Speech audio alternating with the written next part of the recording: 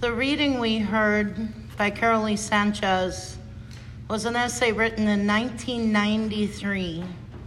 I'm struck by that when I listen to the words and realize just how relevant it is today. In 2015, as a seminarian, I met a young, lifelong Unitarian Universalist, Elizabeth Mount.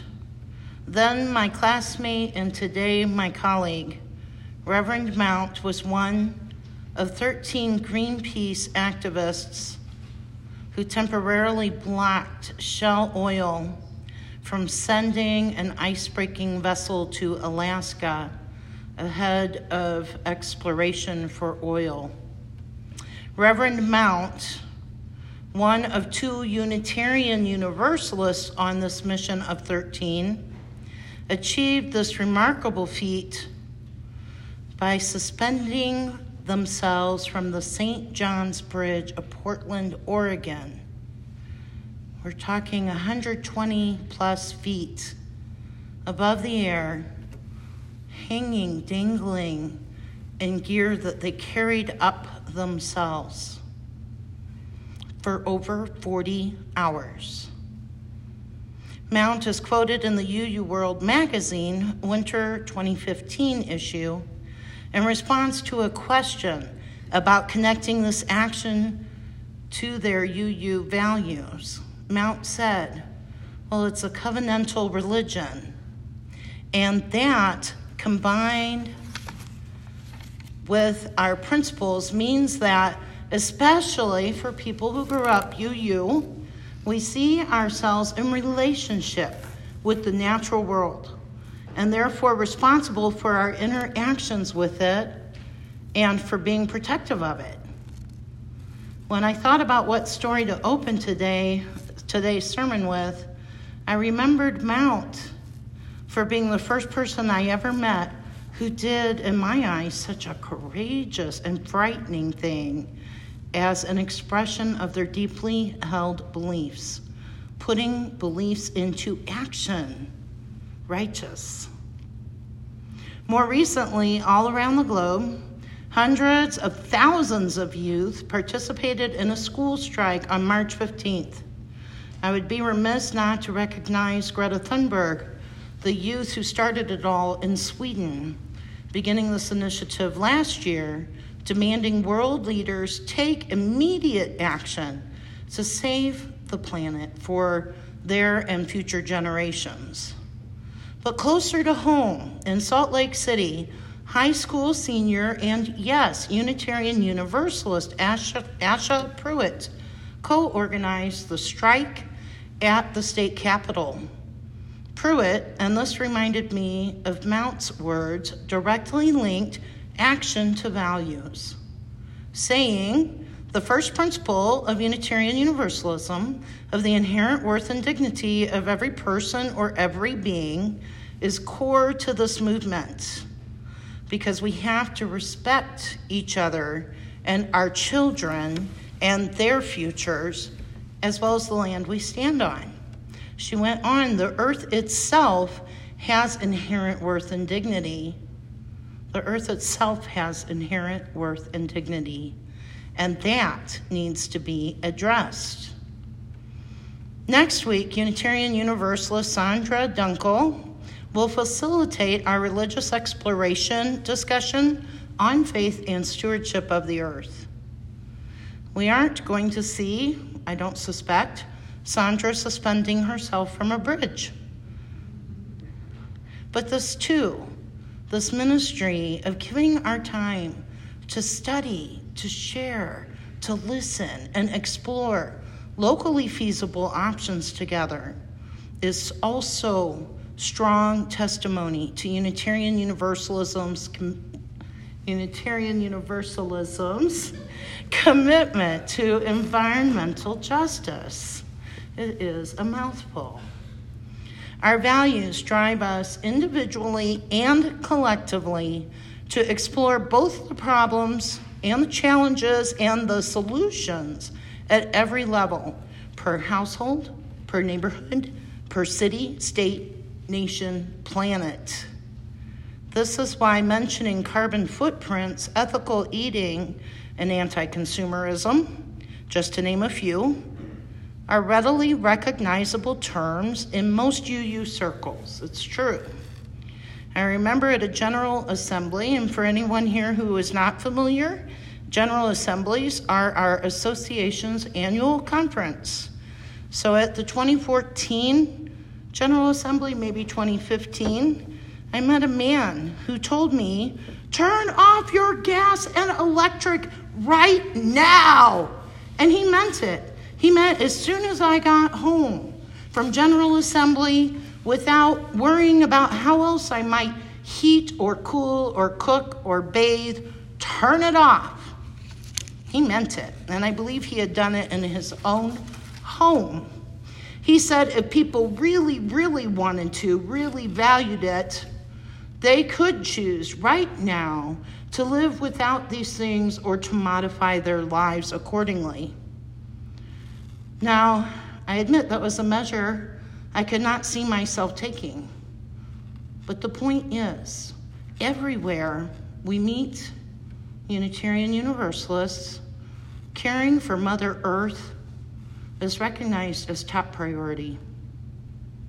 Because we care, right now at our virtual fingertips, we have religious exploration curricula on climate change itself, learning or reviewing the science and realities of it, and more. We have at our fingertips lessons on ethical eating, going green sanctuary for congregations who own their own building, understanding our place in the web of life, just to name a few. So that's a broad stroke I've painted with a few specific stories of Unitarian Universalism's activities in solving or attempting to solve this global crisis of climate change. I encourage everyone here, if you're free next Sunday at 4 o'clock, come back for the Religious Exploration Forum that Sandra will lead. And now I offer my own perspective on how environmental justice ties into the specific Unitarian Universalist community. And I wrote a little bit more here, and I took it out, and I put it in, and I took it out. But I think right now I just want to get real for a moment and say when I first came to this fellowship, I was charged with the task of helping the fellowship find its identity, explore its identity, and helping this fellowship to make itself more of a visible presence in the greater community. Now, what I brought to the table with those tasks in mind, and just also with where my heart and ministry is at, what I brought to the table was a deep, deep conviction that the way to do all of these things is through relationship building, through being in the public and showing I care about you every bit as much as I hope you will care about me. And the same goes, take out you and me and insert this organization, this neighborhood, that neighborhood. The caring has to flow both ways. And it best begins with me believing this to be so, leading with that, coming in and saying, I'm here to listen and learn, right? And so I took that in and out, not sure exactly how it would play into the rest of what I wanted to say to you. But relational theology, relationship building is key, I believe, to answering any of our world's crises.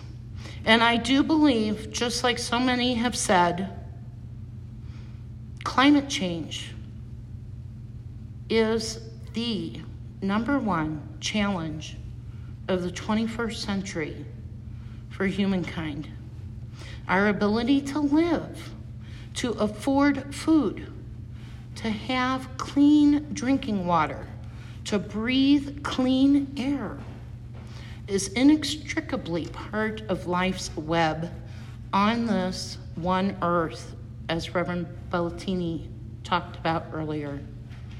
Drought and rising sea levels alike mean global displacement of people.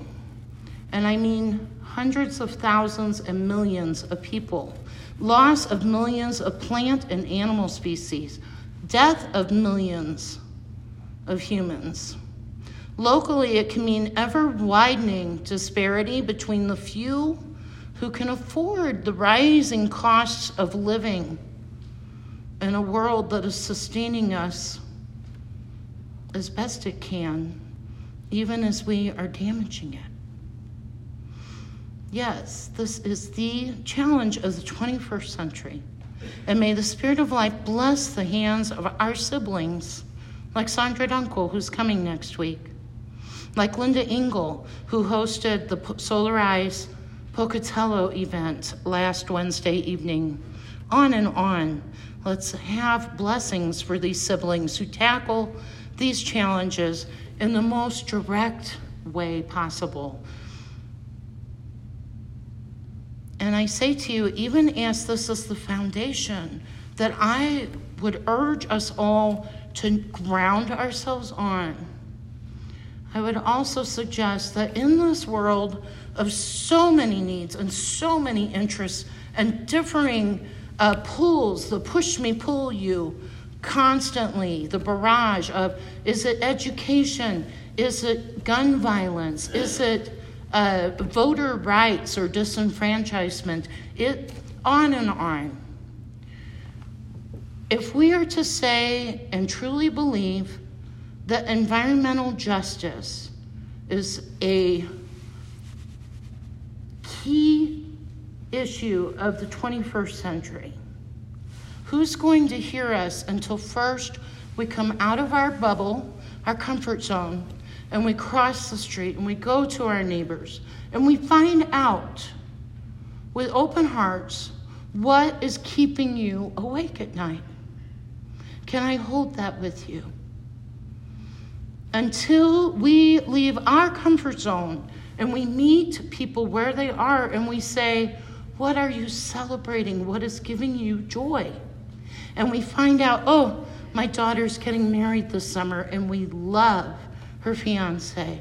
Oh, my partner just got a brand new job and we think we're going to be able to buy a house next month. These things, until we have that kind of intimate sharing and connection, whatever we're grounded on means nothing. We're going to continue to go in to the tiny groups where there's 3 people that we have seen at the last 50 meetings on the same subject and maybe 2 other people. It takes this relationship building, this true caring, to make life sustainable for all.